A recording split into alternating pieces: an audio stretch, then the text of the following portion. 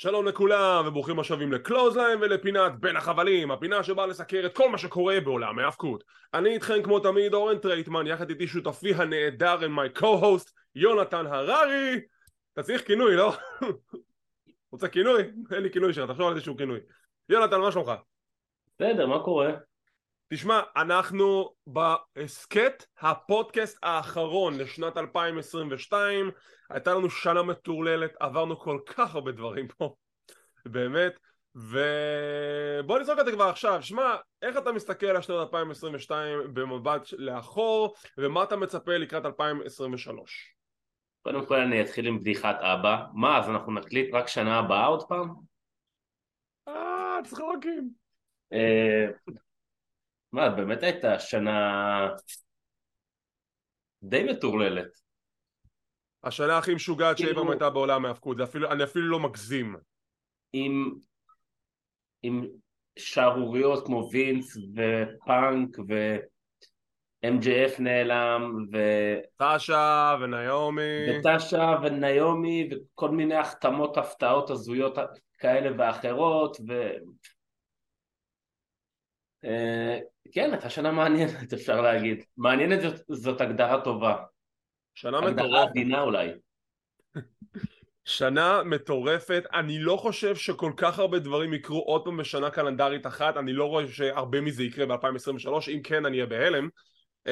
אבל ללא ספק היה לנו שנה מאוד מבדרת מבחינת עולם ההאבקות, שנה שגם הביאה שינויים לטובה, גם קצת שינויים לרעה, ואין מה לעשות, אבל אני מקווה שהשנה הבאה תביא לנו רק דברים טובים. ומכיוון שהיום אנחנו ב-31 בדצמבר, אתם יודעים מה זה אומר, you know what that means, אנחנו רשמית בספירה לאחור לקראת The Royal Rumble, האירוע הכי טוב של השנה, 28 בינואר אם אני זוכר נכון את התאריך, זה נופל על יום שבת.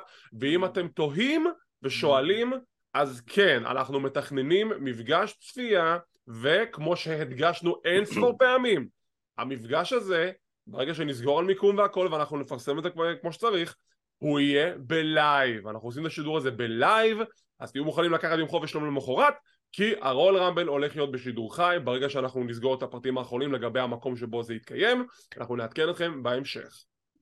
אז מכיוון שלא יצאנו לסקר את NXT ודיינמייט השבוע, אנחנו נזרוק כמה מילים קטנות לגבי שני התוכניות, נעבור לאיזושהי חדשה קצרה שקצת נרצה להתייחס אליה, ונעבור לסיקור המלא של רמפייג' ופריידי נייט סמקדאון. NXT היה משהו כאילו היה פרק סבבה, אבל היה משהו. מה זה? סתם. שכחת כבר, זה הבחור שהצדיק את קיומו של NXT אמר היה משהו. תראה, אני משווה את זה לשתי תוכניות של דארק, סתם. לא, היה כאילו פרק פושר. לא... אתה יודע, זה כמו בפוקר כזה, זוג מנצח שלושה זה, אז שני פרקים של דארק הם שווה ערך לפרק של NXT, ככה זה עובד. לא, היה כאילו פרק פושר. היה פרק פושר סך הכל, לא קרו שם יותר מדי דברים גרנדיוזיים, בגלל זה גם אנחנו לא נפרט אותם הפעם. אם היה משהו מאוד גדול היינו מדברים עליו. מה שכן, אני כן רוצה להתייחס לפרומו של Toxic Attraction, שעכשיו שהם הגדירו את זה בעצמם, הפילו להם את האימפריה, הם רוצות נקמה נגד רוקסן פרס. אני אוהב את זה שאומרים דברים בלי להגיד בדיוק מה הם רוצים להגיד, כי הם לא יכולים לדבר על מנדי, אז הם פשוט, היא הפילה להם את האימפריה במרכאות, ועכשיו הם רוצות נקמה, אז אולי זה יוביל לפיוט של רוקסן פרס מול Toxic Attraction. קרב משולש, הנדיקאפ, אני לא יודע, אבל דווקא כיוון מעניין. קרב משולש? על החגורה כאילו? כן, היא אלופת אנשים, אז למה לא? בוא לגוון קצת. כן, או שפשוט מישהי תסתווט עליה נכון? לגבי A.W. Dynamite, אנחנו רק נדבר על כמה דברים גדולים שקרו בתוכנית, כמו למשל הקרב השישי בסדרת הטוב מה-NBA של The Elite נגד The Death Triangle ב-Falls Count Anywhere, בכל מקום בזירה. וואו, זה היה מטורף. זה היה קרב פסיכי. בהתחלה שאמרו הטוב משבע, אז אני זוכר שאמרתי למה אנחנו צריכים את זה? כאילו אתה אחרי 2-3 קרבות ממצא את זה ופשוט כל קרב הם עושים יותר טוב מהשני, מהקודם. אני בדיוק בדעה שלך, גם אני הייתי מאוד סקפטי, אמרתי למה צריך 7 קרבות, והנה קיבלנו 6 קרבות ואני מרוצה. כן, וגם יודעים לתת גם לכל קרב את האופי שלו. למשל הקרב לא האחרון, אחד לפניו היה קרב יחסית קצר אבל טוב, כאילו הקרבות, שמע, בקרב הזה עכשיו היו זה כמה ספוטים פסיכיים, כאילו. ולחדי הבחנה, שמתם לב לחולצה שקני אומגה לבש? אני בטוח שאולי יונתן לא קלט כי בסדר, כי הוא לא רואה האבקות יפנית, החולצה הייתה של קוטה איבושי, החבר הכי טוב שלו. רמז לעתיד? נחכה ונראה. הנה החולצה שלי. יפה, ליונתן יש הודי של בי אליט, נייס. אתמול אני חוזר מהחדר כושר, אז הספוטיפיי מנגן, ופתאום קפץ השיר של קנזס. ומצאתי את עצמי הולך ברחוב ועושה ככה. מצאתי את עצמי הולך ברחוב ופתאום עושה. מזל שאנחנו בפודקאסט לא רואים את זה, אבל מי שראה את זה ביוטיוב אנחנו מתנצלים. טוב, זה לגבי הפרק של A.W. דיינמייט, גם היה, סליחה, שכחתי לציין. קרב הגדול, סמואל ג'ו ווורדלו, קרב המרכזי, אבל בתחילת התוכנית אחרי הקרב הראשון, סמואל ג'ו תוקף את וורדלו עם צינור על הרגל שלו, וורדלו מגיע לזירת צולע. עכשיו מה שמצחיק אצל וורדלו, וזה לא רק וורדלו, הרבה מתאבקים עושים את זה, ואתם יודעים מה? קורה, אנחנו בני אדם. אתה בא למכור פציעה ברגל, ואז אתה עושה מהלכים תוך כדי הקרב, שאתה כאילו, היי, אתה לא באמת נפצעת. עכשיו, אתה יודע, שוב, זה יכול לקרות לכל אחד, אבל מה שהצחיק אותי זה שלקראת הסיום, כשוורדלו בא לעשות את הפאורבאם, והוא לא מצליח להרים את סמואל ג'ו בגלל שהרגל שלו פגועה, הוא אוחז ברגל השנייה. זה הצחיק אותי, הוא כזה, אוי, שכחתי איזה רגל, איזה באסה. כן, כאילו, הוא בא למכור פציעה, וגם במהלך הקרב שיחקו על זה, כי הרי סמואל ג'ו הלך לו גם על הרגל, אז פתאום את הפאורבאם הוא לא יכל לעשות בגלל הרגל, אבל שנייה קודם הוא כן יכל לרוץ, לטפס על העמוד 3 חבלים ולעשות מולסו. בדיוק, אתה מבין? זה נורא נורא מצחיק. זה כאילו מרשים היה, אבל כאילו אתה אומר, אוקיי, אבל כאילו... זה קשה, אתה יודע, זה קשה מאוד לספר סיפור קוהרנטי שאתה אמור למכור פציעה ובסוף אתה צריך לעשות מהלכים שכאילו אוי, אבל בעצם אין לי פציעה בעצם, אז זה קצת נורא מעצבן, אבל אני יכול להבין למה דברים כאלה קורים בעולם של ההאבקות. בסיום הקרב, סמואל ג'ו כמעט לוחץ את היד של וורדלו, סייק, חגורה לתוך הפנים, והוא גוזר לו את הפוני. הוא גזר לו את הפוני! אתה לא נורמלי, בן אדם. ועם סיום התקיפה הזאת, סמואל ג'ו מכריע חד משמעית את המערכה הזאת ונצח את וורדלו. דרבי אלן תוקף את סמואל ג'ו עם סקייטבורד, ויהיה להם קרב בשבוע הבא על אליפות TNT. עכשיו, הקטע הזה שהם מוכרים לנו כאילו זה קרב גדול, הקרב הזה לא התקיים שבוע שעבר או לפני שבועיים? גם על האליפות? כן? כן. לא זוכר כבר. כבר היה את הקרב הזה, הוא עשה את המהלך שלו על הסקייטבורד של דרבי. מה שכן, בהתחלה דיברנו על זה שסמואל ג'ו עם מגיל, פציעות, נראה כבר פחות, הוא נראה פתאום יותר טוב, או שפשוט המתאבקים שאיתו יודעים להוציא אותו יותר טוב. אבל הוא נראה יותר טוב, שזה אחלה, אין לי בעיה עם זה. כאילו, זה עדיף מאשר שהיינו ממשיכים לראות אותו סוחר. ומה יהיה עכשיו עם וורדלו? שאלה טובה, בוא נראה מה יקרה עם וורדלו. הוא ירדוף אחרי MJF? יכול להיות, כי בכנות אחרי שהוא כבר כאילו זכה באליפות TNT, אני לא ראיתי סיבה למה יזכה בזה עוד פעם אם הוא לא ניצח את הקרב הזה. נכון. אבל בוא נראה לאן זה זורם. שמע, כאילו, אני מסוכן לדעת. סקרנתם אותי, A.W, סקרנתם אותי. טוב, אז בגדול אלה התוכניות של NXT ודיינמייט, ציונים על החלון ניתן כי בגלל שלא דיברנו על הכל, אבל סך הכל NXT היה פושר, דיינמייט היה פגז, גם הקהל שם היה מדהים, אנחנו נדבר עליהם שנדבר על רמפייג'. עכשיו, חדשות וידיעות, בואו נדבר על מישהו שלא דיברנו עליו כבר הרבה זמן, בואו נדבר על CM פאנק, כי הוא לא עוזב את הכותרות אנשים, הוא לא ילך משם. דקס הרדווד שחרר פודקאסט חדש, אנחנו פרגנו לו ואנחנו נמשיך לפרגן לו, יש לו פודקאסט חדש משלו, ישר זינק לצמר את הפודקאסטים הכי מושמעים באפל, והוא דיבר על מה שקרה עם CM פאנק, והוא בסוף הסיפור שלו שהוא דיבר על הצד שלו ממה שהוא יודע על מה שקרה עם פאנק, הוא רק אומר דבר אחד, אני מאוד מקווה שכל הצדדים המעורבים יגיעו לאיזושהי פשרה, שישבו בחדר, יצליחו להגיע להבנה שכולם נדרשים להגיע לאיזושהי הבנה ביניהם, סולחה, כדי שכולם יחזרו להיות ב-AW ושכולנו נרוויח מזה. זה הבקשה של דקס הרדווד לכל נפשות הפועלות. CM פאנק ככל הנראה הגיב באיזשהו פוסט בטוויטר על מה שדקס אמר, והוא כביכול כן מסכים לזה, אבל עכשיו בעקבות ידיעה נוספת שקראתי, כנראה שזה לא הולך לקרות, כי לפי אותה ידיעה האחרונה שקראתי מאתרי החדשות, קריס ג'ריקו ומספר כוכבים בתוך AW בגדול באו לטוני קאן, אמרו לו תקשיב, אתה לא מחזיר אותו, אנחנו לא מסכימים. עכשיו, קריס ג'ריקו, המנהיג של החדר ההלבשה, בא ואומר אנחנו לא רוצים את CM פאנק. האם טוני קאן יעשה מה שהכוכבים מבקשים ממנו, או שטוני קאן בא ואומר, תקשיבו, אני הבוס, אם אני רוצה שהוא יחזור, הוא יחזור. תראה, אני לא אוהב שהשחקנים, המתאבקים, אני אומר שחקנים כי זה גם משהו שקורה בנגיד קבוצות כדורגל, זה אחד לאחד, זה אחד לאחד. באים להחליט מה קורה. אני גם לא חושב מצד שני שהבוס צריך מה שנקרא להוריד את המורל בחדר הלבשה. במקרה הזה אני דווקא כן חושב שטוני קאן צריך ללכת עם המתאבקים, כי הם לא אומרים את זה סתם. הוא כנראה כן הרעיל שם ועשה שם משהו לא טוב, ואם זה יפגע באנשים, גם אם יתברר שהאליט יצאו אשמים וסי.אם פאנק ישב ולא עשה כלום והוא תעלית שקולה תחלת, עדיין, כאילו, אם אתה יודע שזה משהו שיכול להרעיל לך את החדר הלבשה, לא רואה צורך להחזיר. כן, אבל הקטע המוזר זה שאיך שדקס הארדווד מתאר את זה פחות או יותר, זה אשכרה נשמע כאילו 50% מחדר הלבשה אוהבים את סי.אם פאנק, 50% מחדר הלבשה לא אוהבים אותו, זה אשכרה חצי, זה כאילו זה פילוג right down the middle בין חדר הלבשה של A.W. של חצי שאוהבים את הבן אדם וחצי שלא אוהבים את הבן אדם, מאוד מוזר. כן, אבל בוא נגיד שאם הוא לא יחזור, זה לא יפגע באלה שאוהבים אותו. יכול להיות, אבל אתה יודע, זה סוג של הרגשה של פספוס, כאילו יכולנו לעבוד עם סי.אם פאנק, הוא רצה לתרום והוא פשוט, סליחה על הביטוי, נדפק בגלל שאנשים עושים לו עוול, כביכול אם זה צד אחד של הסיפור, אל תתפסו את זה במילה הזה. טוב, חכה ונראה. לא יודע, אבל אני בטוח שנשמע ממנו עוד בקרוב. כנראה. אז 2023, האם אנחנו נזכה לראות את חזרתו של סי.אם פאנק בפעם השנייה או השלישית? אולי נחכה ונראה.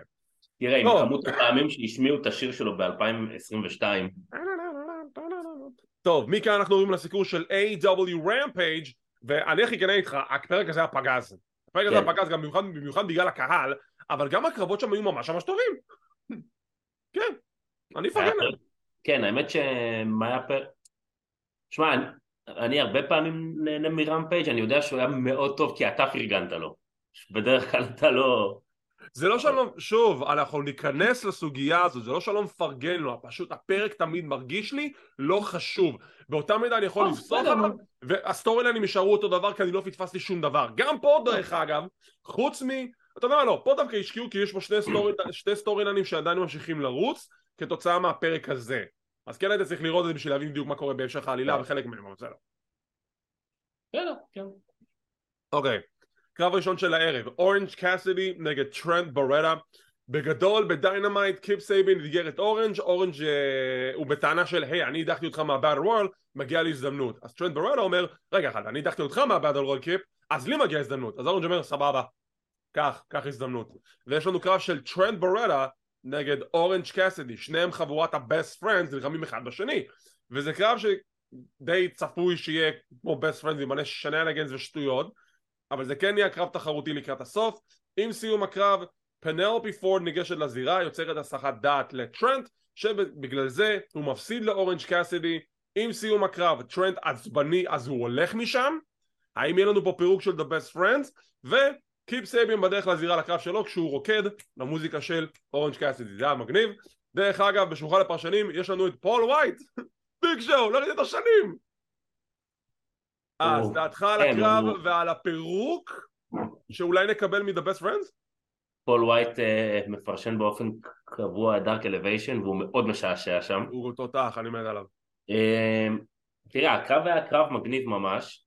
היה שם הקטע שממש צחקתי שקאסידי נופל לצד הזירה ודנהאוזן עומד ונותן לו בעיטות קטנות כאלה, ואז הוא אומר לו מה אתה עושה? אז דעת לו לא יודע, והפסיק. כאילו היה שם תחושה בקרב, קודם כל בשלב מסוים חשבתי שאולי בעתיד אנחנו הולכים לקבל את ה-best friend נגד קאסידי ודנהאוזן. אולי זה יקרה, אולי.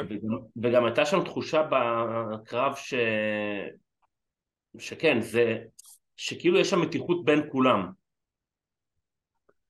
תשמע, כאילו אני מבין למה זה קרה הקרב הזה, בגלל הדרך הדבילית שלא הסביר לנו למה הקרב הזה קרה, אבל השאלה הגדולה יותר, כאילו, אוקיי, למה שאנחנו נרצה לפרק את ה-best friends, או לעשות איזשהו טיזינג ש-the best friends רוצים להתפרק? מה, החלטת לפרק את הפקשן שלך? קודם זה היה the dark order, עכשיו זה זה? כאילו... אז אין לי בעיה שהם מתפרקים אם ה-best friends נשארים כצמד ועושים איתם משהו. תראה, אם עכשיו אני צריך לנתח את הסיטואציה, לי זה מרגיש ש-best friends יבגדו באורנג', אבל אני לא רוצה שזה יקרה, כי אני חשבתי שזה פקשן שעובד טוב ביחד. כן ולא, כי זה בעיקר קאסדי. ברור שקאסדי הוא הכוכב הראשי, אבל עדיין, לא, משנה. הוא גם בעיקר זה שגם פעיל שם. לא, גם the best friends פעילים שם.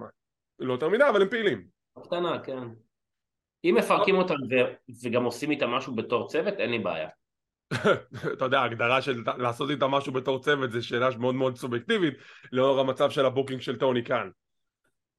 זה נורא יצריג אותי, יש דווקא רעיון עם טוני קאן שיצא לפני כמה ימים שהוא מדבר על הסוגיה של הבוקינג והוא אומר, שמע, זה כמו בקבוצת NBA שיש לך שחקן ספסל שרוצה לשחק אבל הוא מתלונן על זה, זה בסדר, אני מקבל את הכל בחיוך, אבל בסופו של דבר אני קובע, shut the hell up. כאילו זה בעצם מצחיק.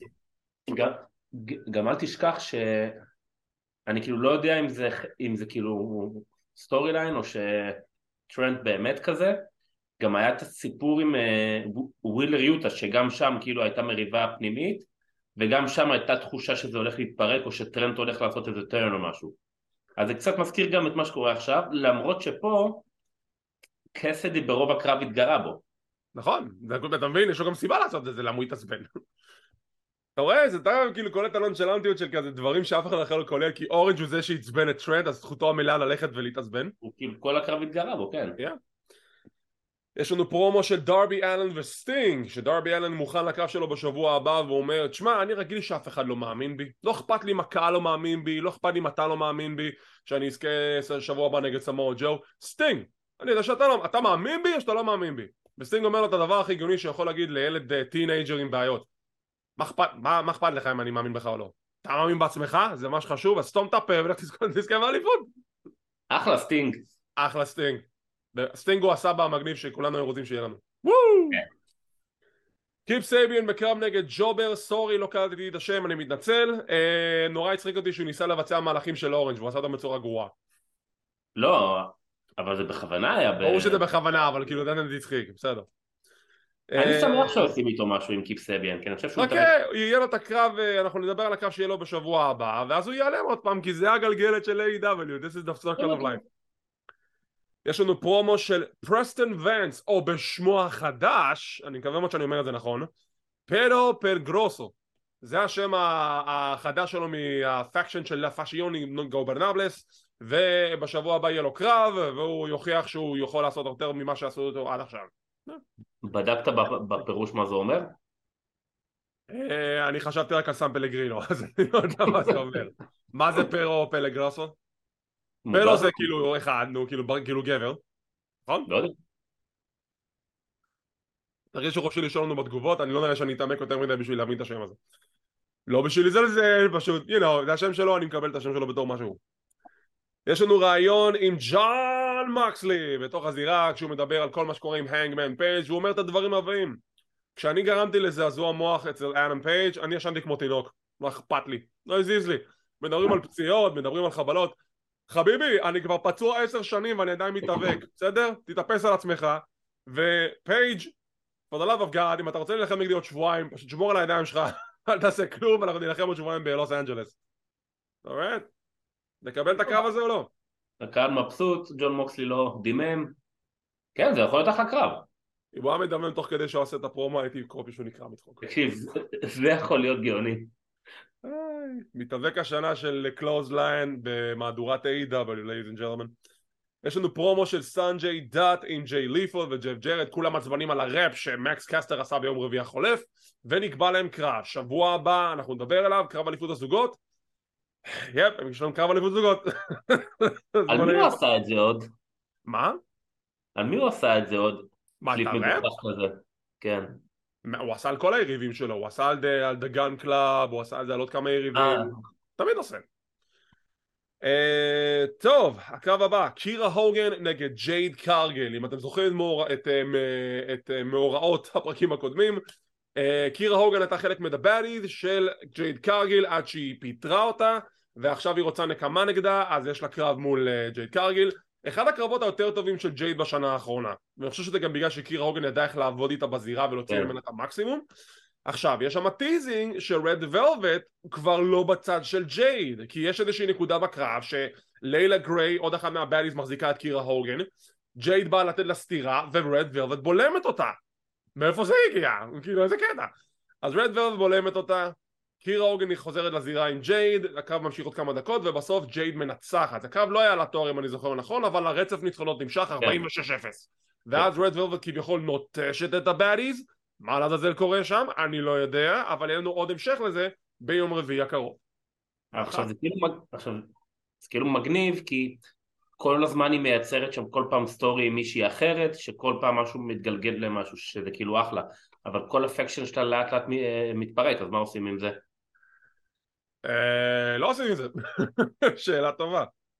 בוא נראה לאן זה מתקדם, הסיפור ממשיך להתגולל, הבאדיז מתחילות להתפרק, וג'ייד קרגל עדיין אלופה. הצחיק אותי שאמרו ששבוע הבא היא תהיה בקרב זוגות נגד סקאי בלו קירה הוגן. וקירה הוגן שהיא נקראת בלו, אבל קירה הוגן עם שיער כחול ולבושה בכחול כולה. צחוקים. יש לנו את הפרומו של ברית של ג'יימי הייטר שהיא מדברת על הקרב שלה עם ברית ב-11 בינואר. ברית, בייקר וג'יימי הייטר נגד סריה ושותפה מסתורית. עדיין לי מושג מי זה הולך להיות. לא יודע. כדאי מאוד שזה יהיה משהו טוב. אתה חושב שזאת תהיה חזרה איזה הופעה מפתיעה או... אני לא יודע. אי אפשר לצפות תשמע, יכול להיות פתאום סאשה או לילית, אני לא יודע. זה כל היופי. אני אוהב להיות מופתע, אבל כאילו אני די בטוח שזו, אני לא יודע, יכול להיות שזה חזרה של קריס סטטלנדר, יכול להיות שזאת הפתעה של מתאבקת חדשה, אני לא יודע. זה כל היופי. פנדה רוסה? אוי, באמת? טוב, נו, יאללה, שיהיה פנדה רוסה, כך שנקבל משהו מפתיע. אני אגיד לך למה, כי הצללית מאחוריה... אל תכנס, זה סתם גרפיקה. טוב, רעיון עם סמארט מרק סטרלינג שהוא עצבני על בריאן דניאלסון כי הוא עדיין מייצג את MJF סוג של, אז הוא שולח את טוני ניס שילחם נגדו בשבוע הבא בסיאטל וושינגטון, עיר הבית של בריאן דניאלסון. טוב, בשבוע הבא יש לנו ברביעי בינואר מהדורה מאוד חגיגית של דיינמייט, אותו יום שבו מתקיים רסל קינגדום, תחשבו מה אנחנו נסקר סתם. ככה, לפי אני מת על זה שהוא פשוט גנב את המוזיקה של ה-NBA, כי המוזיקה הזאת שייכת ל-NBC. גם העיצוב מגניב, גם העיצוב החדש מגניב. כן, עכשיו זה לא מצחיק אותי כי המוזיקה הזאת שייכת לזה של הסדרת השבע, והוא שם את זה שלא בלי קשר לדבר הזה, אבל עדיין הוא פשוט גנב את המוזיקה, הוא פשוט גנב, אבל בסדר. בשבוע הבא סמורה ג'ו ילחם נגד דרבי אלן על אליפות TNT, אליפות הזוגות גם כן תהיה על הקו שדי אקליין יגנו מול ג'ף ג'רד וג'יי ליפר. MJF יופיע כי הוא מחויב להופיע, הוא קיבל הוראה מטוני כאן שהוא מחויב להופיע. זה מצחיק כי גם כתבו את זה, זה היה עדיף. כן, he's contractually obligated to appear. אני כזה, מה? הוא לא אלוף. אתה יודע שהוא גם הולך לצאת והוא אומר אני לא רציתי בכלל להיות פה, אני פשוט מחויב. ממש, איזה הזוי. נקבל עדכון על הנגמן אדם פייג', קרב הזוגות שדיברת עליו, ג'ייד קרגיל ורד ולווט מול קירה הוגן וקורה ג'ייד, סליחה, סקאי בלו. ובקרב המרכזי כנראה ריקי סטארקס, אבסולוט ריקי סטארקס מול קריס ג'ריקו. ביום שישי יש לנו דאבל פיצ'ר, גם רמפייג' גם Battle of the Belts, שבינתיים הכריזו רק על קרב אחד בשביל Battle of the Belts 5, שזה אורנג' קאסידי מול קיפ סיימיין על האליפות האטלנטית. זה הולך להיות מדהים. וב-11 בינואר נקבל את הקרב של פייג' סריה והשותפה המסתורית מול ברית וג'יימי, וקרב 7 אסקלרה דה מואלטה, קרב הסולם המחריד בין The Elite ל-Death Triangle, הטוב משבע, The Best of 7 מסתיים שם. אומייגאד, איזה שבועיים נהדרים. זה הולך להיות קרב אכזרי. ואם אנחנו נוסיף עוד משהו אחד על הכל זה שבשבוע הבא דיינמייט מקבלת לוק חדש.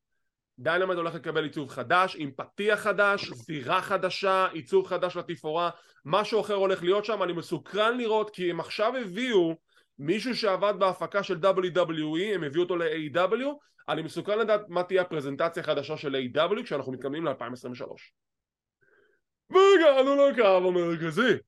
סוורב נגד ווילר יוטה. אני אהבתי שבפרומו שלפני הקרב אז ג'ון מוקסלי אומר לסוורב, אתה מתאבק מדהים, אני אהבתי את קילשוט כל השנים האלו. עכשיו קילשוט זה השם של סוורב שהוא היה בלוצ'ה אנדרגראונד. insider's joke. ויש לנו קרב. עכשיו זה נורא יצחיק אותי שאתה יודע, רואים את קלאודיו ואת מוקסלי עם ווילר בפרומו והם לא איתו ליד הזירה. כן, לא הבנתי למה הם לא יצאו איתו. כן, כאילו, מה? anyways, קרב טוב, מצוין, סוורב מנצח את ווילר יוטה. כן. ברמאות הוא נתן לו בעיטה לשכים, בסדר. אבל קרב טוב. זה מצוין. כן. זה היה הפרק של A.W. Rampage, תן לי ציון מ-1 עד 10 שיש גם 0 אם הוא היה קטסטרופה? 6.5. אני אתן לו 7. יאללה, אני גם זוכר 7. יאללה, אני אתן לו 7, זה היה פרק נהדר. הכל בסדר. הכלבה עושה לי פה... מה היא עושה? הכלבה עושה לי פה שטויות. אז לך תטפל בזה ותחזור. לא, כלום, לא... אתה בטוח? כן, כן. טוב. ומכאן אנחנו עוברים לפרק האחרון לשנת 2022 של Friday Night SmackDown. איזה פרק מדהים. אני לא זוכר כבר פרק כזה מדהים כבר הרבה זמן בסמקדאון. תמיד אנחנו מפרגנים להם פרק טוב, פרק זה. זה היה פרק פגז.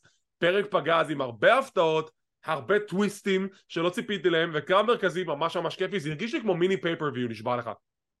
עד כדי כך? עד כדי כך, עם ההפתעות שהיו שם, זה הרגיש שממש היה משהו מיוחד באותו ערב, באותה תוכנית. גם הקהל היה פול האוס, ואתה רואה שהקהל בחם, הקהל הזה בחם, הוא בא לראות משהו מאוד מדהים הערב, כי הוא יודע שמשהו מדהים הולך לקרות באותו ערב, והם קיבלו משהו מדהים באותו ערב.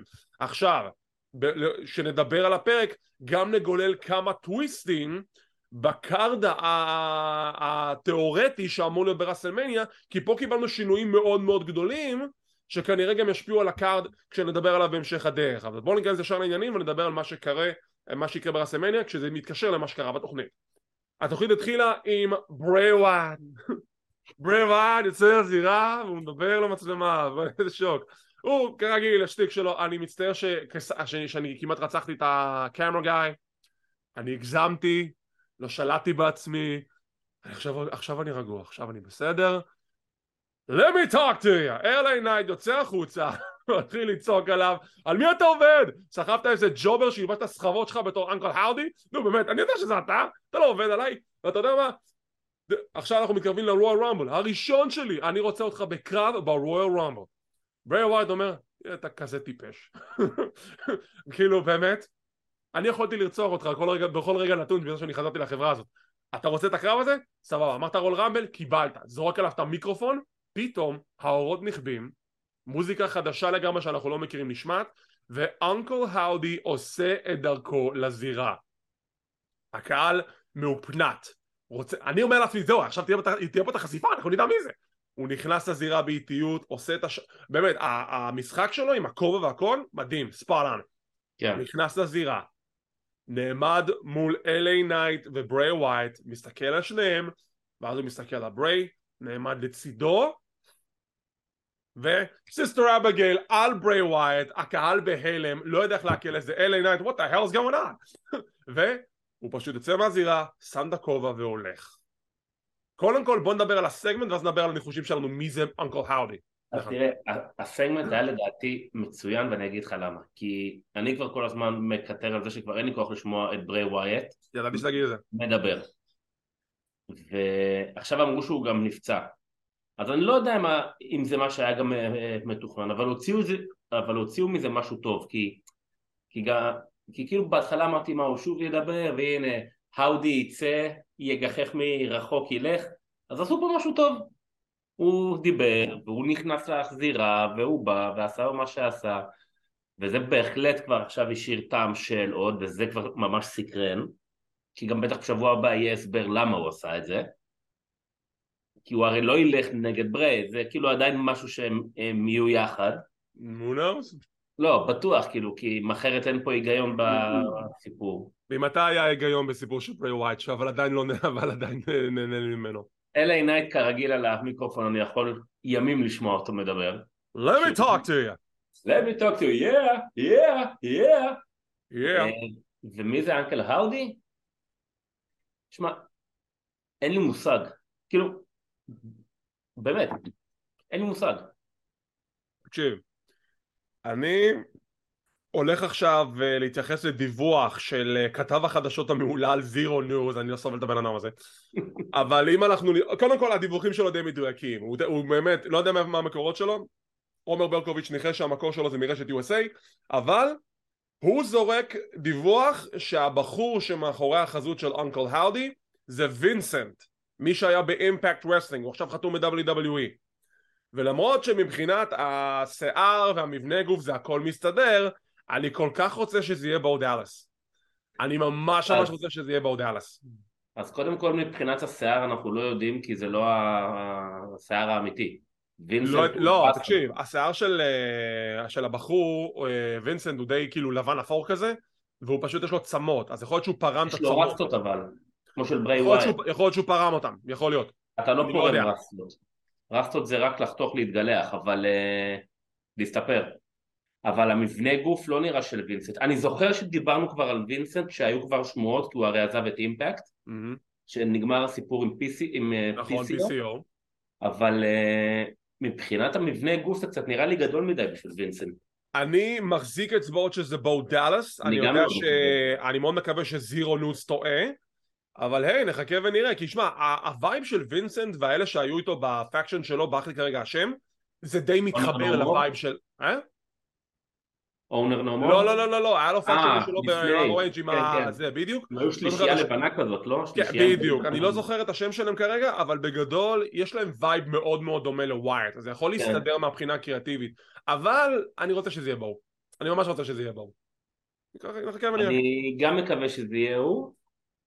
שוב, אני אומר, מבחינת המבנה גוף, אתה יודע, יכול להיות שהוא גם לבוש עם מעיל ומשהו מתחת, כתפיות, לא יודע. אבל מבחינת המבנה גוף זה לא נראה וינסנט, זה נראה משהו קצת יותר גדול. בגלל זה ניחשתי בו, אבל בוא נחכה ונראה. משם יש לנו שיחה מאחורי הקלעים עם סמי זיין ופול היימן. אני אהבתי את האינטראקציה בגלל העובדה שהם מתייחסים לשושלת שלהם. How was your Hanukkah? As good as your Ramadan. תורים, כולנו יכולים להסתדר ביחד, אם רק אנחנו נהיים בשקט. ואז פול היימן מעלה סוגיה פעם ראשונה. כשהוא, עכשיו הקטע פה, אני גם מתייחס למשהו שקרה בהמשך, כי נראה לי שיש פה משהו אחר שמתרחש, אבל בסדר. פול היימן אומר, אתה יודע, כאילו אנחנו מאוד הרצנו את מה שאמרת בשבוע שעבר עם התשוקה שלך והזה, אבל אתה יודע, זה קצת מפריע ומציק שכל הקהל מעודד אותך ש-The Tribal Chief נמצא בזירה, זה לא מתאים. אז סמי זה, רגע, מה זה מפריע לרומן? מפריע לו שהם צועקים את השם שלי? כאילו, הוא אמר משהו? לא, הוא לא אמר כלום, אני רק אומר לך כאילו מה הוא חושב, הוא לא צריך להגיד כלום, הוא ה-Tribal Chief, הוא קורא מחשבות. וטוב, אז כאילו בוא נתחיל לחשוב על אסטרטגיה לקראת הקו המרכזי הערב. אנחנו נחזור לזה בהמשך. שיימוס נגד סולו סקואה, ופה אני רוצה לזרוק שאוט-אוט ל-WWE שעשו מהלך קלאסי ומכובד. למי שאולי קרא את הדיווח שלנו בקהילת ההפקות של ישראל, פרשן ההפקות של TNA דן ווסט הלך לעולמו בעקבות גידול במוח שהוא סובל ממנו כבר מספר שנים, וכל עולם ההפקות הרכין ראש והראה כבוד והיה את השקופית ברמפייג' ובאימפקט, והרבה אנשים דיברו עליו בטוויטר ובמדיה חברתית. מייקל קול בשידור חי בא ואומר, אני רק רוצה לקחת רגע דקה למסור את תנחומיי למשפחת האבלים של דן ווסט. He made a great impact על העסק, הוא היה פרשן טוב, זה היה קלאסי מוב, ממש אהבתי את המחווה הזאת, כל הכבוד ל-WWE, ואתה יודע מה, יכול להיות שבתקופת וינס זה לא היה קורה. אני אלך לקיצון פה. והוא גם אמר את המשפט שהוא היה מאוד מזוהה איתו, לא? שזה היה ברמפייג', אני לא זוכר. You gotta be kidding me. מי אומר את זה כל הזמן? בוקר טי, לא? לא, you gotta be ribbon, זה כאילו זה מה שבוקר אומר, אבל you gotta be kidding me זה משפט של דן ווסט, זה משם אנחנו נזכור אותו תמיד. לא, נכון, אבל יש מישהו ב-WWE שגם משתמש בזה הרבה, לא? לא יודע, ויק ג'וזף? לא שנתקלתי. טוב, אז יש לו קרב של שיימוס נגד סולו סקואה, קרב מצוין, קרב טוב, קרב נהדר, הפרעות של The Bloodline, ובסיום סולו מנצח עם הסמואן ספייק של אומאגה. יכול להיות שהוא החליף מהלך סיום, אני אהבתי את זה שישאר עם המהלך הזה, לא הייתה לי גם בעיה עם המהלך הקודם, אבל יאללה תוסיף את זה גם כן לארסנל שלך. עם סיום הקרב, Bloodline תוקפים את הברולינג ברוטס, כשסולו הולך לדרוס את שיימוס עם הכיסא על הראש, ודרו מקנטייר עושה את שובו, הללויה, The Savior, בא לזירה, תוקף את הבלאדליין והוא מציל את שיימוס. וזה יוביל לקרב שיוכרז בהמשך הדרך, אנחנו נדבר עליו שנגיע אליו. ייי, אבל איזה באסה לשיימוס. למה הוא הפסיד? כי זה הבלאדליין. אנחנו עוברים לקרב הבא. וואו, איזה קרב. אתה יודע מה, עם כל הדברים הרעים שאמרתי על ראונדה, אני כבר מרגיש לא נעים עם האמרה הזאת. אני בדיוק חשבתי על זה שראיתי את הקרב, אתה יודע, אחרי איך שנכנסתי... כמה נפלנו עליה? כמה אני נפלתי עליה? איך נכנסתי בה אתמול אוקיי, אז הקרב הוא קרב על אליפות הנשים של סמאקדאון, רקל רודריגז נגד רונדה ראוזי, וכמו אנחנו נפלנו על רונדה, ובצדק, אנחנו נפלנו עליה בצדק, אוקיי? זה לא הייתה השנה של רונדה, והיא לפחות סיימה את זה עם טעם טוב, כי הקרב שלה מול רקל היה קרב ממש ממש טוב. כן. שזה משהו נדיר להגיד על רונדה ב-2022, זה היה קרב ממש ממש טוב, היה לה קרב מצוין מול רקל רודריגז, היה אפילו מחשבה עברה לי בראש שאולי אליפות בתחליף ידיים, אבל בסוף זה לא קרה. רונדה מצליחה לנעול את הארמבר על רקל כשהיא עליה על הפינה ואז היא נופלת אחורה, זה היה מדהים, ספוט מדהים, ורונדה מנצחת את רקל. עם סיום הקרב היא חוגגת עם שיינה בזירה, שפתאום וואו, אני כזה, ריק פייר? לא, זאת שרלוט חזרה ל-WWE, מוזיקה חדשה, סימפלו את זה של ריק פלר למשהו אחר לגמרי, סבבה, בסדר, הבנו. שרלוט חוזרת עם משהו המוזר מאוד בבגד שלה, משהו שם לא יסתדר לי, לא יודע, כאילו, whatever. אני כזה בהתחלה אומר לעצמי... כי היא תמיד באה עם מכנס קצר ועם טופ, וזה עכשיו... זה טנק טופ, היה כזה מין חליפה סגורה, שזה היה נראה כאילו שהחלק התחתון כאילו לא חשוף, כי זה לא באמת שלה, לא משנה. בקיצור, בהתחלה גם לא הבנתי מה, זה באמת שרלוט שזה מישהו שחכה את שרלוט? לא, זה באמת שרלוט, היא פשוט באה עם שיער בלונד יותר מהרגיל, בגלל זה קצת התבלבלתי, נכנסת לזירה, רונדה אומרת לה, מתחילה לראות את הג'יברי שלה כי היא מדברת מהר, מה, רוצה קרב מה, בסדר מה, סליחה, רול רמל, ואני כזה, שרלוט, אוקיי, תרגיעי, לא, אני לא רוצה קרב ברויאל רומבל, אני רוצה קרב עכשיו, הלילה. עכשיו שיינה בייזלר, האישה היחידה עם שכל, אומרת לרונדה, אבל לא, עכשיו היה לך קרב, לא, אני רוצה את הקרב הזה, לא, אבל עכשיו היה לך קרב, למה את עושה את זה? למה לא מקשיבה לי? רונדה אומרת, לא מעניין אותי, אני רוצה את הקרב הזה, ring the damn bell. יש לנו קרב, רונדה נגד שרלוט, שרלוט תוקפת את רונדה, ביתה לפנים, קיק אאוט בשתיים, ספיר, ושרלוט מנצחת את רונדה ראוזי, היא אלופת הנשים החדשה של סמאקדאון, OMG, הקהל מתפוצץ. אני חולה על שרלוט, תמיד הייתי. אז קודם כל שהיא נכנסה, באמת, צמרמורת, כי לא ציפיתי שתחזור, ואני כבר מחכה לה מלא זמן. זה קצת הפתיע אותי שהיא אבל זכתה, כי זה משהו שלא מתאים אוקיי. WWE. אוקיי, אז בואו נשים רגע דברים בפרופורציות, ופה אנחנו מתייחסים לדיווחים שעלו ב-24 שעות האחרונות. לפני הדיווחים, הקו שכביכול אתרי החדשות דיווחו עליו לגבי קרבות משוערים לרסלמניה, זה בקי לינץ' מול רונדה ראוזי ושרלוט מול ביאנקה. זה לפחות מה שהיו דיבורים עד הפרק של סמאקדאון. קצת לפני הפרק של סמאקדאון וישר אחרי התחילו לצאת הדיווחים, חבר'ה, דברים השתנו. WWE החליטו על קווים חדשים לקרבות לרסלמניה, הקרב של בקי ורונדה בוטל, ועכשיו הדיבורים הם זה שיהיה רונדה ראוזי מול, אתה מוכן לזה? אני רוצה להיות מוכן לזה? רונדה ראוזי נגד ריה ריפלי, זה הקרב המדובר למאניה, ושרלוט וביאנקה עדיין ככל הנראה יהיה המתוכנן, אולי אנחנו נקבל קרב של צ'מפיון versus צ'מפיון, שזה ביאנקה מול שרלוט, אולי כאילו יחדו את האלופיות, אני לא יודע, אני סתם זורק, אני לא באמת יודע, אבל כרגע שרלוט מול ביאנקה זה גם כן הקרב המתוכנן. שלפני זה היה אפילו דיבורים שאולי זה יהיה קרב משולש עם ריפלי. וואו, אוקיי. עכשיו, אני חושב שבסופו של דבר המהלך שהם עשו פה, זה שהם לקחו את האליפות מרונדה ראוזי, זה מהלך טוב. למה זה מהלך טוב? כי בואו נהיה כנים, האליפות עם רונדה ראוזי לא עבדה, ואם היו צריכים לגרור את זה עד רסלמניה, הקהל כבר היה עוד יותר, היה כאילו ממש ממש נמאס עליו הסיפור הזה, ואם לא היו מחזיקים מעמד עד לבקי מול רונדה, אוקיי? במצב שרונדה נמצאת בו כיום, הקרב שלו עם בקי ברסלמניה לא היה תופס. ככה, אם כבר בקי נגד ריפלי זה קרב שיכול לתפוס יותר טוב, אם כבר. מסתכלים על זה בצורה הזאת. האמת שראוזי נגד ריפלי יכול להיות קרב טוב. יכול להיות קרב טוב, אבל שוב, כאילו זה הגיע פשוט משום מקום. ובוא נסתכל על הצד השני במשוואה הזאת, שרלוט פלר זוכה עוד פעם באליפות הנשים של סמקדאון. עכשיו תראו, השוק ואליו היה טוב, הקהל פרגן, אני גם כן פרגנתי, I popped out ששרלוט זכתה באליפות, סבבה?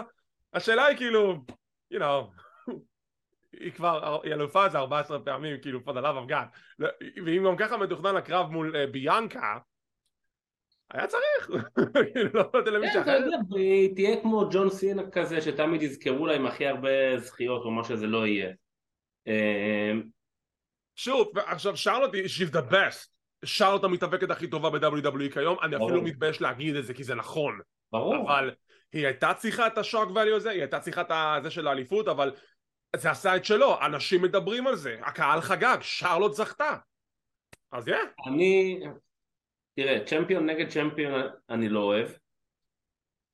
אולי יהיה איחוד חגורות, אני כבר לא יודע. זהו, כי או שיהיה איחוד חגורות, שגם את זה אני לא אוהב, ואני גם לא אוהב שיש לך צ'מפיון נגד צ'מפיון, כי אין לך פה שום אפקט של הפתעה, שפתאום האלוף הפסיד, אז כאילו... תשמע, בסופו של דבר ההחלטה לקחת את האליפות מרונדה היא החלטה נכונה, אני לא חושב שזה עבד, במיוחד אחרי הקטסטרופה של Survivor Series. אתה פשוט חושב שזה צריך להיות אצל מישהי אחרת. מישהי אחרת, שהיא תוכל לבנות את האליפות בחזרה, כי גם רונדה בתור הילית, וזה לא עובד, אוקיי? זה לא עבד, עם כל הכבוד לרונדה ראוזי. אבל בסופו של דבר לתת האליפות עוד פעם לשרלוט, למרות שזה נעשה בצורה מאוד מאוד טובה ומפתיעה, והוציא את רונדה כאילו אהבלית, כי בדיוק שיינה מנסה לשכנע אותה, אבל למה אתה עושה את זה עכשיו? כאילו זה הוציא את רונדה מאוד מאוד חלשה בבוקינג מהבחינה הזאת. רגע, זה בעצם אומר שביילי לא בתמונת אליפות לשום דבר? כרגע ביילי לא, כי היא הייתה עכשיו היא עכשיו ביריבות מול בקי, כי היא ניצחה אותה בקרב האחרון שלהם ברוי, אם אני זוכר נכון. כי אני כאילו הייתי בטוח שזה יוביל ביאנקה עם ביילי. מה, עוד פעם ביאנקה ביילי? עוד פעם? לא, אתה יודע, לחגורה. די, לא, מה, אין כבר 3 קרבות, למה אני צריך עוד אחד? כן? לא צריך עוד קרב אחד, אם כבר זה ביילי מול בקי, ואז אולי נחזור לביילי מול שרלוט, סתם אני זורק, אני לא חושב שזה יקרה, לא רוצה שזה יקרה. טוב, אז זה היה השוקר השני של הערב אחרי אנקל האודה, ובואו נראה לאן זה יוביל. בעיקר אנחנו עוברים לשיחה השנייה של The Bloodline, בתוך חדר הלבשה שלהם, כשסמי זיין פונה לרומן ריינס, ושואל אותו, תגיד, כל הצ'אנטים שעודדו אותי וזה, זה הפריע לך? עכשיו, שים לב למבט של פול היימן. פול היימן תכנן את הכל. פול היימן זרע את הזרע של השנאה אצל רומן כדי שהוא יתעצבן על סמי שזה קורה. פול היימן לא רוצה את סמי זיין בבלאדליין. בסטורי ליין כמובן, לא במציאות. אז אתה רואה רומן כזה, למה שיהיה אכפת לי? לא אכפת לי. אז הוא כזה מגיע לקרב ושומע את הקהל, אכפת לי. אכפת לי, זה מאוד אכפת לי. אדיר. אבל גם לפני, תשים לב שראו את היימן מאחורה, שאתה מבין שהוא סכסך, ושסמי זיין שואל את רומן, אז רואים את רומן כזה, חושב על זה רגע, ואז הוא אומר לו, לא, כאילו, שנייה עיכל את מה שהוא אמר, אולי זה כן מפריע לי, רגע, שנייה. מה שטוב בכל הסיפור הזה, תראה כמה פעמים חשבנו שהטרן על סמי הולך להגיע. כל פעם הם דוחפים איזה משהו אחר קטן, עוד איזה מסדר קטן. זה נעשה כל כך טוב, ועם כל הפעמים שרומן היה עצבני על סמי, זה פשוט פול היימן עוד יותר זורק בנזין למדורה, ומדליק אותו עוד יותר. ממש, כן. מקבלים את הסרטון של דומיניק מיסטריו, שהוא נעצר על ידי המשטרה אחרי שהוא פלש לבית של ריי ואשתו, אמא שלו כמובן, וזה הבית של סבא שלהם או משהו כזה, נורא הצחיק אותי, אבל אתה יודע מה, אני אגיד את זה שוב, היה לי המון ביקורת על The Judgment Day, אני חשבתי שהאפקשן הזה על הפנים, מאז שהעיפו את אדג' זה רק ורק משתפר. דומיניק גם כן, כל הפרסונה שלו בתור ההיל הפחדן, וזה שהוא בא עכשיו לעשות טרוריזציה למשפחה שלו, זה אדיר. עצם העובדה שעצרו אותו, עוד יותר אדיר. תמשיכו ככה, זה מדהים. מצחיק אותי שריי מיסטריו גם בבית מסתובב במסכה. אבל תקשיב, הקטע... זה כאילו, אתה בבית שלך, בן אדם, אתה בבית שלך, הנכדים שלך לא יודעים שאתה זה, הילדים שלך לא יודעים שאתה זה. זה נוח לך לאכול ככה? נוח לך לאכול ככה. אבל הקטע גם שדומיניק, הוא כאילו ההיל הפחדן, אבל זה גם כאילו קצת מצחיק, כי הוא עדיין לא יודע לשחק מספיק טוב, הוא כאילו יושב בניידת, וכאילו מדקלם דברים, אבל בסדר, זה כזה משעשע, זה נחמד. זה נהדר, זה פשוט נהדר. זה אוקיי. כאילו בדוק מוביל לקרב במניה בין האב. נראה לי שכן, כאילו אלא אם כן מה תוכניות אחרות, כאילו עזוב, גם היה תוכנית של ריפלי ופין בלר נגד אדג' ובף פיניקס. עכשיו אם זה התוכנית, מה פתאום עכשיו מדברים על ריפלי נגד רונדה ראוזי? אתה מבין? וגם כאילו מה קשור, גם הם שניהם נעלמו כבר. זהו, כאילו הם צריכים לחזור, אתה יודע, נקמה על הג'אג'מנט דיי. אגב דיבורים שיהיה קרב של הל אין הסל בין אדג' לפין בלר ברמבל, אבל לא נראה לי שגם זה יקרה, אבל you know. טוב, נחכה ונראה. אוקיי, פה אנחנו מקבלים טוויסט מספר 3 לערב הזה. הילטרן של היט רו, טופ דולר בחדר הלבשה עם כל הפייסים, וכל הפייסים מריצים עליו דחקות על זה שהיה לו בוטש. ממתי אתם עושים את זה? כן, אני גם לא הבנתי את זה, כאילו דיברנו על הבוטש הזה, אבל כאילו מה, לאחרים לא קרה בוטש במהלך ההיסטוריה? לקורפי לא היה את הבוטש ברמבל שנה שעברה שהוא נכשל בתפיסה של הגדר? כאילו כמובן. אז הם עושים את זה סטורי ליין שטופ דולר היה לו בוטש וכולם כל הפייסים צוחקים עליו, כולל מקסימום מייל מודל שהם עכשיו פייסים, שזה היה מוזר. בסוף ריקושי זורק עליו את הבדיחה האחרונה, טופ דולר מתעצבן, דוחף אותו ונקבע להם קרב בשבוע הבא שנדבר עליו בהמשך. אבל מה קורה פה? אז זה היה סגמנט מוזר מאוד. אני בהתחלה חששתי ממשהו אחר, אבל כשראיתי אותם עם ה-New Day, אז חשבתי שהם הולכים לאתגר אותם על החגורות. על NXT? לא, זה לא יקרה. ואז כאילו אמרתי לעצמי, מה, החזירו אותם, סליחה, אני לא אגיד לרדת, בשביל לחזור ל-NXT, כאילו, אני, כאילו, גם, עזוב, גם כל הקטע, כל זה, איך שזה נעשה, זה אפילו לא נעשה בצורה חברית שזה ריבינג, זה נעשה כאילו, זה מרגיש לי כאילו כל הפייסים שצחקו על היט רו הם הילים. בגלל שהם איך שצחקו על טופ דולר. הייתה כאילו התנהגות בריונית כזאת. כן, כאילו, מה? איזה מוזר. זה היה קטע, לא שזה לא היה עשוי טוב, זה פשוט היה מוזר.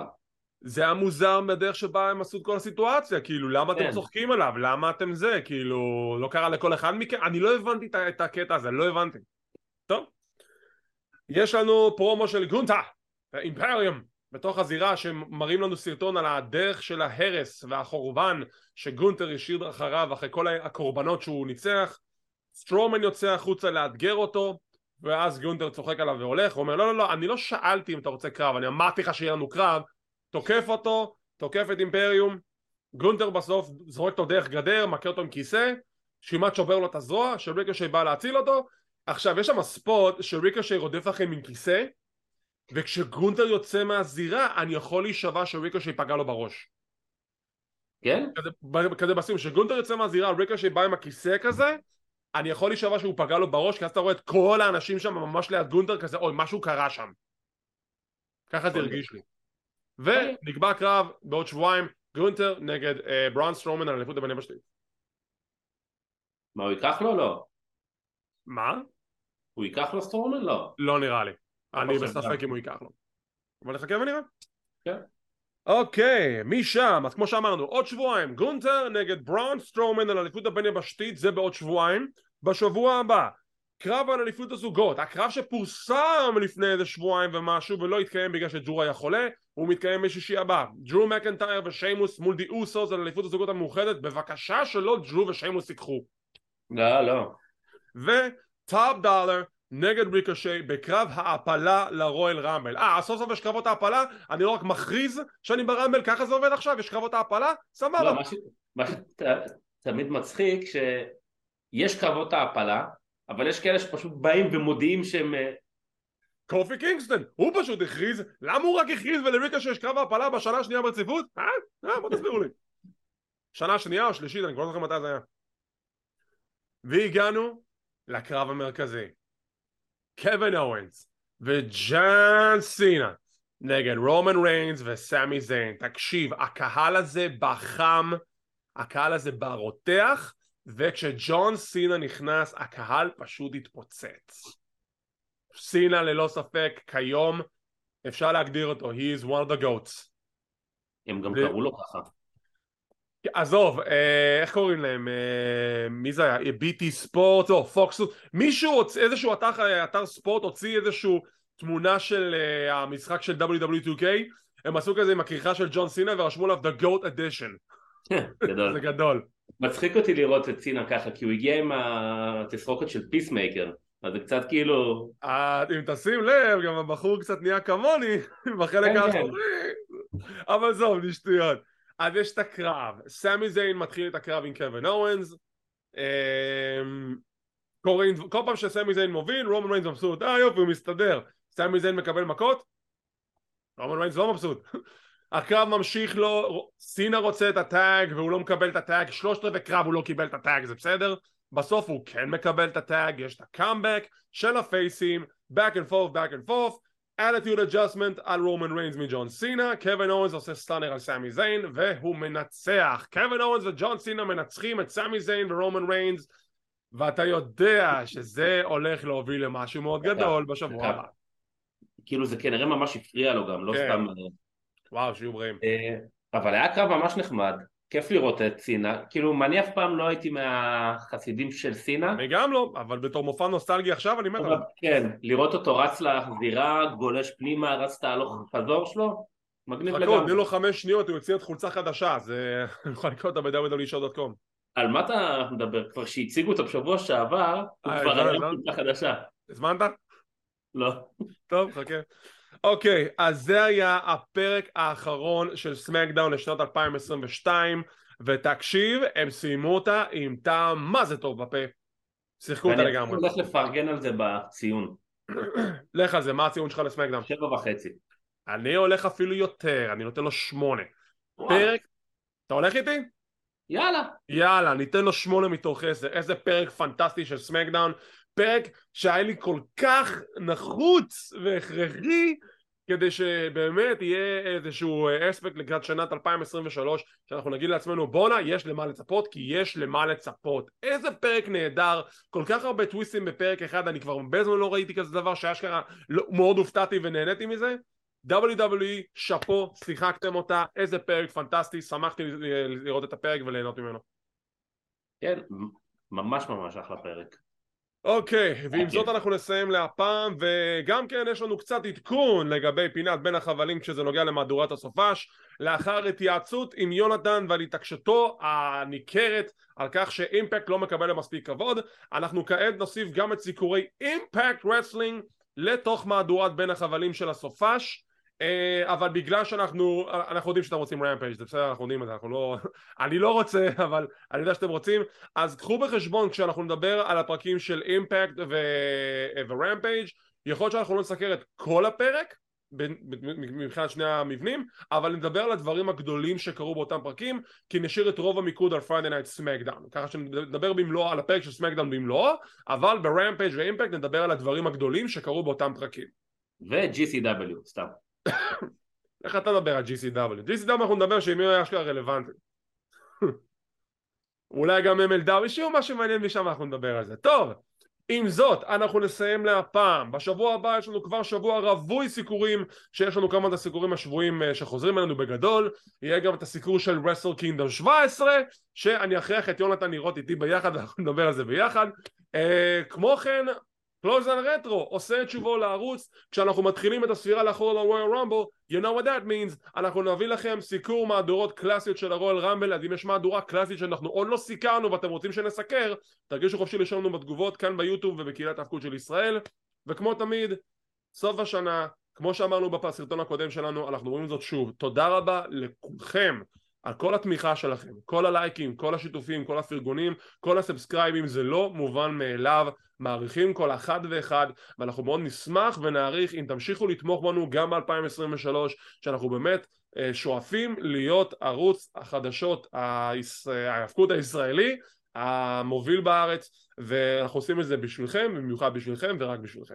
אז אם אתם רוצים להישאר מעודכנים ולראות מתי אנחנו מעלים את הפינות האלו, תחצו על הלייק, תירשמו לעמוד, תחצו על הפעמון לקבל עדכונים, זה חינם, זה לא עולה כסף. כמו כן אנחנו זמינים בפודקאסט קלוזליין, אנחנו באפל אייטיונס, פודבין, ספוטיפיי, גוגל פודקאסט, אודיו אודיבל, סמסונג ועוד רבים טובים. תודה רבה שוב לשותפי הנהדר יונתן הררי, תודה רבה לכל השותפים האחרים שתומכים ועוזרים לי בערוץ בסיקורים שלנו, עומר ברקוביץ', חגי קאס, ניר אלהרר, גורדון האיש והאגדה ואורחים נוספים נלווים. ותודה רבה שצפיתם, שמחים שהאזנתם, מקווים שנהנתם, שתהיה לכם שנה אזרחית טובה ונהדרת, ואנחנו נתראה שוב בשנה הבאה.